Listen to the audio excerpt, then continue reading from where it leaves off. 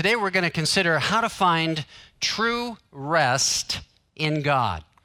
And we're going to be in page 226 in the Worship Center Bibles. It's our third week in the book of Ruth. We've got one more to go. We're taking a chapter a week.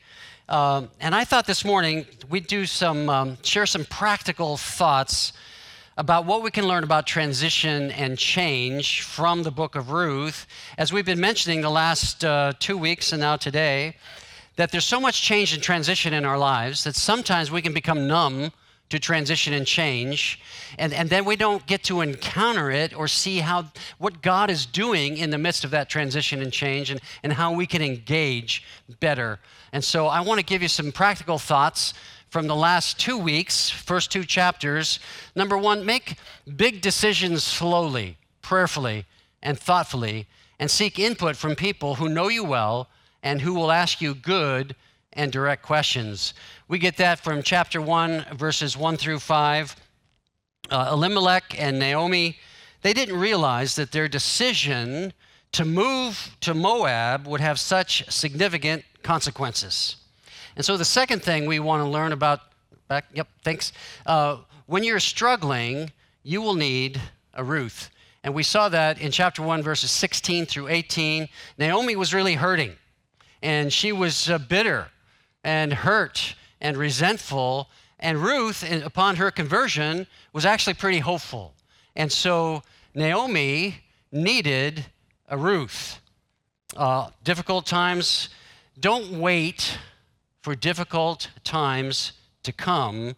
Cultivate deep and honest relationships, friendships, before the inevitable difficult times come, and so they'll be there when you need them. If we don't cultivate that, we don't have them, difficult times, we find ourselves alone. Number 3, God may want to use you as a Ruth in someone else's life. When you're struggling, you're going to need a Ruth. Try to be sensitive. Try to be humble. Try to be available within appropriate boundaries, just like you'd want somebody to do for you. Maybe God wants to use you to be a Ruth in someone else's life. Number 4, it's okay to be confused, upset, angry, even bitter about your circumstances. Last week we talked about a root of bitterness. That's when we feed our bitterness, fertilize our dark emotions. It's okay to acknowledge, I'm hurt, I'm wounded, I'm bitter, I'm angry right now. It's okay. And you can tell God that. He's not, you can't shake God in that. He can take it. But don't fertilize those darker emotions. Take them to God. Take them to God. It's okay to take them to God. Number 5 is when you're in pain, turn to God and to his people and not away from God and away from people. We see that in Ruth 1, that even in Naomi's pain, her struggle, her bitterness, she still cared for and loved Orpah and Ruth and was available there for them. Number 6, when times are tough, actively look for God's grace and favor. We learned this from Ruth in the last chapter, verses 2 and 10 and 13, that her and Naomi got back to Bethlehem, and then Ruth got up, looks like the next day, and went to work, and part of what she said she was doing, I'm looking for God's favor. And then when in verse 10 and verse 13, she continues to look for and expect God's favor. And when we're going through difficult times, that's something that we can do. Where's God's grace? Where might I find God's grace? Where might I find God's favor today? And we're actively looking for and searching for that to happen with us. Keep growing in your knowledge and understanding of the Bible. When I was here back in August in the sermon, Duty or Delight, one thing I said is that we're all theologians. But here's the caveat. You're either a good one or you're a bad one. And so I say determine to be a good theologian. And that's part of what we're doing as we study the Bible, is we're helping each other become good and strong theologians. And then number 8, seek your primary refuge or rest under the wing of God. We saw this in verse 12 of chapter 2 last week. And that is what we're also going to be talking about today. Last week we looked at chapter 2.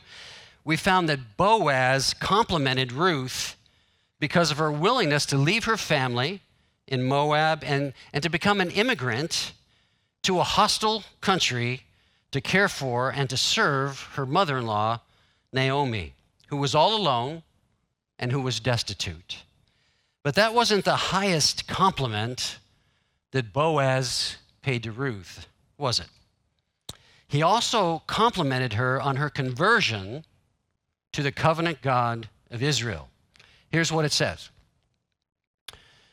This is what Boaz said to Ruth. May the Lord, the God of Israel, under whose wings you have come to take refuge, reward you fully for what you have done. Another word for refuge is rest, to find rest and comfort under the wings of God. Here's a biblical truth that I believe you can count on. The Lord always rewards those who take refuge under his wing. And I would even add always, always, always, always. What's going on when we do that? We find rest for our anxious souls if we take refuge in God or under his wing. Here's how Augustine said it in a prayer. He said, God, you have made us for yourself, and our hearts are restless until we find our rest in you. That every human being on the planet is born with a restless heart that's looking for comfort, for security, for rest. And God is whom we find that comfort and rest in. This is what Boaz was addressing when he experiences Ruth as having taken refuge under the wings of God. This is a good place for us to drop our big idea for today. True rest is not resting from our work, but resting in our work as we take refuge in what God has done through the finished work of Jesus Christ. You and I have the privilege of looking back at the Old Testament through the lens of the New Testament, that we see the accomplishment of the gospel. And so here's this verse from Hebrews chapter 4, verse 9 through the first part of 11. So there remains a Sabbath rest for the people of God. For the one who has entered his rest, God's rest, has himself rested from his good works as God did from his. Therefore, let us be diligent to enter that rest. Now, a lot of people take this verse to mean it's important for us to take a Sabbath. That's one day of rest before God. And that's important. I would say whenever we can, and try to do that as hard as we can, to take that one day. It's hard these days, but do it if you can. But I think what's more important, what this verse is actually saying to us in a deeper level, is that for Jesus' followers, there's a Sabbath rest available to the people of God 7 days a week. That we can live in that rest. Now, we don't just live in there forever and nothing pulls us out. We pull out from under the wings of God all the time. But there's a place, a rest that God has designed for his people that we can live in. No matter what's going on the outside, no matter what the circumstances, have you found your rest, your primary comfort, joy, and delight in him? This is what has happened to Ruth, and this is what Boaz sees in her. What we're going to see in Ruth 3 is how this happens. As we read the chapter, I'd like for you to notice that the first verse and the last verse are about resting. In the first verse, we're going to read it in a moment, we will see that Naomi is seeking to find a place of rest for Ruth. And then in the last verse, verse 18, we will see that Boaz will not rest until the matter is settled. So with that, I'm going to read Ruth chapter 3, verses 1 through 18. It's the shortest chapter in Ruth, you'll be happy to hear. So one day Naomi said to Ruth, "My daughter, it's time that I found a permanent home for you." And that phrase, permanent home, the literal translation in the Hebrew is a place of rest. I'm going to find a place of rest for you so that you will be provided for. Boaz is a close relative of ours, and he's been very kind by letting you gather grain with his young women. Tonight he will be winnowing barley at the threshing floor. Now do as I tell you and take a bath and put on perfume and dress in your nicest clothes. Then go down to the threshing floor, but don't let Boaz see you until he has finished eating and drinking. Be sure to notice where he lies down. Then go and uncover his feet and lie down there. He will tell you what to do. I will do everything you say, Ruth replied. So she went down to the threshing floor that night and followed the instructions of her mother-in-law. After Boaz had finished eating and drinking and was in good spirits, he lay down at the far end of a pile of grain and went to sleep. Then Ruth came quietly, uncovered his feet, and lay down. Around midnight, Boaz suddenly woke up and turned over, and he was surprised to find a woman laying at his feet. "Who are you?" he asked. "I am your servant Ruth," she replied. "Spread the corner of your covering over me, for you are my family redeemer." Now, I just imagine that there were several moments of silence between the end of verse 9 and the beginning of verse 10. If you got awakened out of a dead sleep with somebody laying at your feet, you might try and think about what's going on. So eventually, he gathers his mind, his thoughts, and he says, "The Lord bless you, my daughter." That's a term of endearment. Boaz exclaimed, "You are showing even more family loyalty now than you did before, for you have not gone after a younger man, whether rich or poor. Now don't worry about a thing, my daughter. I will do what is necessary, for everyone in town knows that you are a virtuous woman. But while it's true that I am one of your family redeemers, there is another man who is more closely related to you than I am.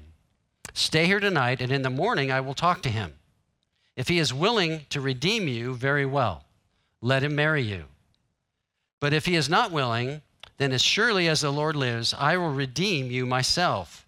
Now lie down here until morning." And so Ruth lay at Boaz's feet until morning, but she got up before it was light enough for people to recognize each other. For Boaz had said, "No one must know that a woman was here at the threshing floor." Then Boaz said to her, "Bring your cloak and spread it out." He measured 6 scoops of barley into a cloak and placed it on her back. And then he returned to town. When Ruth went back to her mother-in-law, Naomi asked, "What happened, my daughter?" And Ruth told Naomi everything that Boaz had done for her. And she added, "He gave me 6 scoops of barley and said, 'Don't go back to your mother-in-law empty-handed.' Then Naomi said to her, 'Just be patient, my daughter, until we hear what happens. The man won't rest until he has settled things today.'" Pray with me. Kind Father, we come to you. We ask that you would be the primary teacher today, that you would enlighten our hearts and show us what you want each of us to see and to engage with today. So we commit this time to you and pray in Jesus' name. Amen. Now, there are 3 distinct sections in chapter 3, and it's the same structure actually as chapter 2. In chapter 2 and in chapter 3, we have a domestic scene where we have Ruth and Naomi talking, and then Ruth goes out to meet with Boaz, so we have a field scene, and then the chapter ends with another domestic scene with Ruth and Naomi engaging and talking. And so I want to show you those 3 scenes, and then we'll identify them, and then I'd like to go back and look at each one at a time and see what we can learn there about resting. So verses 1 through 5, domestic scene. Verses 5 through 15, field scene.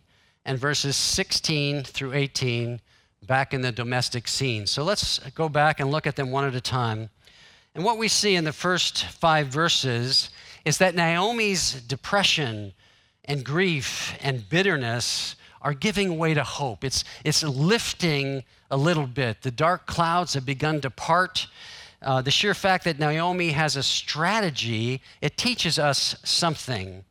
When Naomi was reawakened to the kindness of God, and this happened in verse 20 of chapter 2, when Ruth came back after gleaning in the field, and Naomi said, where did you glean today? In whose field? And she said, a guy named Boaz. She didn't know that he was a family redeemer.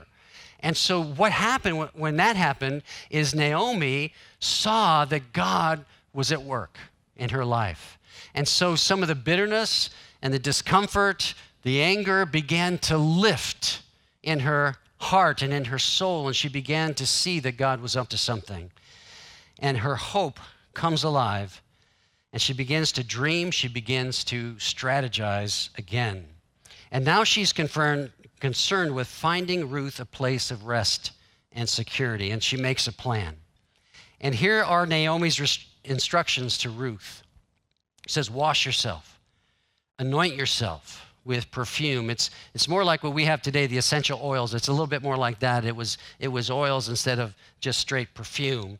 Put on your best clothes. And some commentators would say that this amounts to wedding apparel. I'm not sure I would go so far as to say a wedding dress, but wedding apparel. That's your best clothes. So she encouraged Ruth to do that. Go down to the threshing floor. That's where you beat out the wheat with a threshing sledge, or the weight of an ox and the hooves crushing the grain to separate the grain from the chaff and the stalks. And when he lies down, you shall go and uncover his feet and lie down. And then he will tell you what to do. All these things are instructions. They all have meaning, and we're going to come back to that in a few minutes. But I'd like us to consider the verses 6 through 15. And this is admittedly a strange scene. It was a strange scene for back then. It would be a strange scene for us in the light of our 21st century anything goes morality. It's true that this is could be considered a seductive, even erotic, at least a romantic element to it. But what we see here is the picture of purity and decorum. They are very respectful of one another. Let me just stop and say that if you're a therapist, this might be too simplistic for you, but I think it will get my point across. And it's the difference between lust and love. Lust is getting. I want, I need. Love is giving. Lust is getting, love is giving. I was an athlete in high school and college, and so I spent some time in locker rooms, and on Monday mornings, the talk was often about, did you get any this weekend? Did you get any? And the one thing that I never heard anybody say in the locker room was, did you give any? Did you give anything this weekend? I didn't hear that. But this is what we see in Boaz and in Ruth. They're constantly giving and loving appropriately one another when they engage and they interact. Once again, we see Ruth's humble assertiveness in action here. To lay at Boaz's feet is a sign, a picture of her humility and her submission. But we also see that Ruth did not follow Naomi's instructions to the letter. Did you notice when I read that she didn't do what Naomi asked her to do in total? At the end of verse 4, Naomi says, lie down, and then he will tell you what you shall do. But what does Ruth do? In verse 9, Ruth doesn't wait for Boaz to tell her what to do. She, in fact, tells Boaz what to do. She's saying, marry me. She's not waiting for Boaz to propose. She's proposing. And this is very interesting. This is even kind of out of sorts for our time today. We hear on occasion a woman asking a man, proposing to a man, but generally speaking, it's the men who propose to women. But here's Ruth, in ancient Israel, proposing marriage to Boaz. I want you to see her humility and her assertiveness. We talked a little bit about this last week. A lot of us in the room, we can be one or the other. We can be humble, and sometimes we're assertive. But when one of us can be both of those things, we can be humble and assertive, it means that we're kind of emotionally healthy. that we can walk in those two things at the same time. We're humble and we're assertive. If we could carry this on, it's the typical description of a Christian, of a Christ follower. We're humble because we know we're sinners, and we're bold because we know that we're loved. So the typical Jesus follower can be both humble and bold, humble and assertive, and that's what we see Ruth doing here.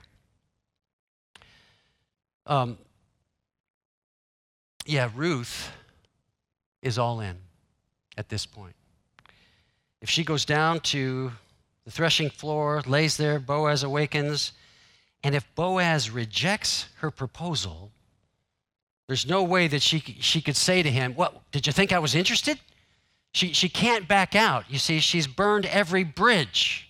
She's gone there, and she's in wedding apparel, laying at his feet, and she's all in. And I think this was a dialogue that back in chapter 2, when Ruth came back from gleaning in Boaz's field, and she kind of processes everything that went on during the day and the engagement. And last week we talked about some subtle flirting that went on in chapter 2 between Boaz and Ruth, that we saw it.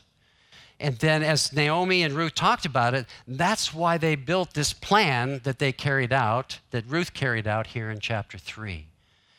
Because there was a sense of attractiveness. There was a sense that God seemed to want them together. It's important for us to see what Ruth says as she lays at Boaz's feet. "Spread the corner of your covering over me, for you are my family redeemer." Ruth is hearkening back to chapter 2, verse 12, when she says this. Boaz, back then, 2:12 says, "May the Lord, the God of Israel, under whose wings you have come to take refuge, reward you fully for what you have done." The literal translation for this word covering here in chapter 3, verse 9 is wing. That's the literal translation of that word cover. And so Ruth is saying to Boaz, "I have found my primary covering, my primary rest under the wing of God. Now I want you to cover me with your wing." And let's not forget that this is ultimately for Naomi's sake in this. We'll talk more about that next week. And as I mentioned before, I think there's probably several moments of silence between the end of verse 9 and the beginning of verse 10. Have you ever been awakened out of a dead sleep with somebody asking you a question? I was thinking about that this week, and I have. And it's one of the most embarrassing moments that I've had as a pastor. So I thought you'd want to know. Of course. And so this guy came for pastoral counseling one day. This was a long time ago. And I had in my office this couch. And I could tell he was nervous when he came in. So I tried to act extra relaxed. And I kind of stretched out in the corner of the couch. And you can imagine where I'm headed with this. I fell asleep. Great pastor. And I woke up to him saying, "Are you asleep?" And of course, what did I say? No. With drool, out of the corner of my mouth. "No, I'm not asleep." And I can't remember now if he left the church or stayed in the church or forgave me or got mad at me. I don't know. But that's my story of being in a dead sleep and someone asking me a question. I'm sure that's happened to you as well. Boaz, in verse 10, though, when he collects his thoughts, so he gets awake and he's going, "What's going on here? Is this a dream? What's up?" But then, in verse 10, I think that's where he tells Ruth why he has fallen in love with her. He says this, "The Lord bless you, my daughter." Again, that's a term of endearment. You are showing even more family loyalty. That's that word hesed. It's the Hebrew word that we don't have an English equivalent for, but it's the proactive, pursuant love of God. You are showing even more hesed now than you did before, for you have not gone after a younger man, whether rich or poor. See, Ruth could have gone out and just tried to find her own safety and security, but she was committed to Naomi. What Boaz is saying to Ruth here is that you are a woman of sterling loyalty, godly character, and I want to be your husband. And let me just stop again and say, if you're here today and you're not married and would like to be married, some people are not married and don't want to be married. And Paul said, actually, that's a good thing. But if you're here today and you want to be married, I have some advice for you that I think comes from here and other places in Scripture. If you're not married and you want to be married, you have a list of things that you're looking for in a spouse. Here's my encouragement to you. You rip up that list and throw it away. Get rid of it. And work on becoming someone who finds their true rest and comfort and security in God. And then in the midst of your life, as you're going through your life, look for someone else that has found their rest, comfort, and security in God. And I think you'll find there will be an attraction at that point. Why are Ruth and Boaz a good match? Remember, there's no indication in the whole book of Ruth that Ruth was attractive or that Boaz was attractive.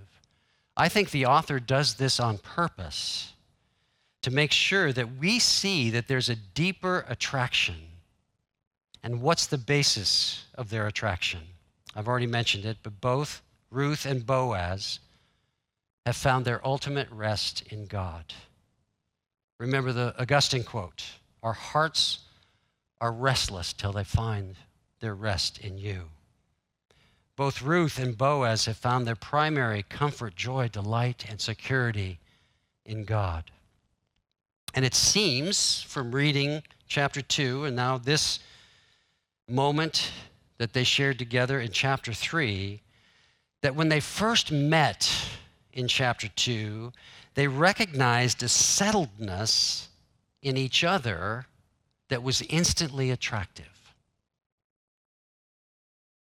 That's why when Boaz didn't seem to have much of a problem with the reality of a closer relative, it seems kind of unromantic and unengaged, but I think because Boaz loved God more than Ruth.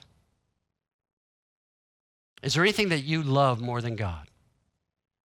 The Bible would call that an idol, something that takes the place of God.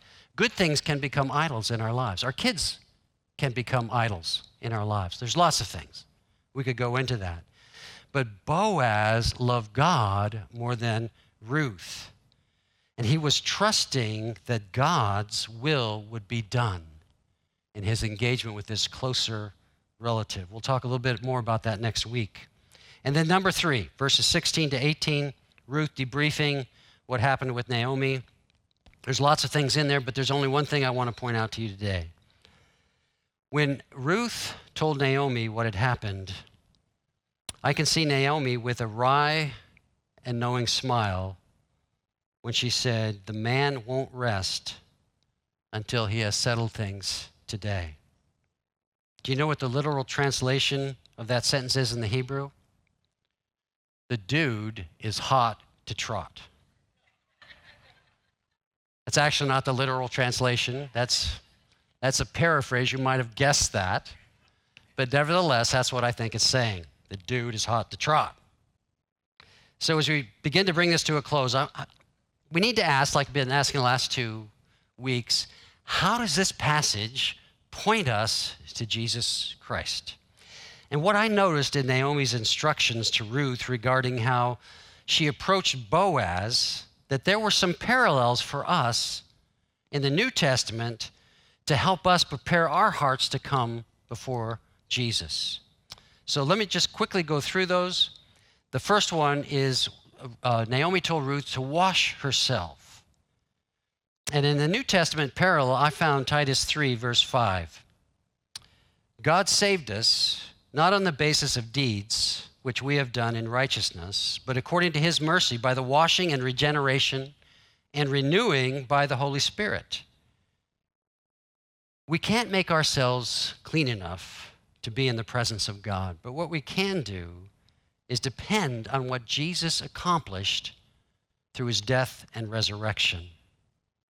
As we come to spend time with Jesus, I think we would do well to celebrate the salvation that we have been given. That as we go to spend time with God, that we say, thank you for saving me. That was kind of the main point last week. To be grateful for the grace and the mercy that he has extended that allows us to be in his presence. So start with saying thank you. The second thing is, she said, anoint yourself. And I saw a parallel in 1 John chapter 2, verses 20 and 27. It says this, John says, but you have an anointing from the Holy One, and you all know. And as for you, the anointing which you received from him abides in you, and you have no need for anyone to teach you, but his anointing teaches you about all things. Affirm, as we go to spend time with God, affirm and celebrate the presence of the Holy Spirit in our lives. I don't think any of us make enough use of the empowering presence of the Holy Spirit in our lives. But when we're going to spend some time with God, to acknowledge, Holy Spirit, I want you to teach me here. I submit myself to you. Teach me as you begin to get into God's word. And then put on your best clothes. This was kind of an easy one for me. I saw a parallel in 1 Peter 5:5. And all of you, clothe yourselves with humility toward one another. For God is opposed to the proud, but gives grace to the humble. Have you ever in a season of your life felt like you were kicking against the goad, that you were just hitting a blank wall? If that happens, or when that happens, I should say, the first thing I would encourage you to think about is where's my pride getting in the way? Where do I need to humble myself in my relationship with God and other people? Because it so clearly says here, God's opposed to the proud, but he gives grace to the humble. So take every opportunity you can to humble yourself before God and before people. And then number 4, go down to the threshing floor. A threshing floor, if you've never heard this description, it was usually a large rock. And it's where the grain was crushed in order to separate the grain from, as I said before, the stalks and the, what's it called, the chaff. So they crush it either with a threshing sledge. It's 2 pieces of wood that's connected by a leather strap, and they would crush it by snapping it, or an oxen would walk over that and crush and separate the grain from the chaff, and then they'd pile it up. And the afternoon wind, there's a threshing fork that they'd stick in this pile, and they'd throw it up in the air, and the wind would take the chaff away, and the grain would be settled there. And so it's saying, go down to the threshing floor. Here's the verse that I thought was a parallel. Luke 20, verse 18. Everyone who falls on that stone will be broken to pieces, but he on whom it falls will be crushed. The threshing floor has spiritual significance for us. It's the place where we come in humility and surrender ourselves to God. We surrender ourselves to his training, his discipline, his instruction in our lives.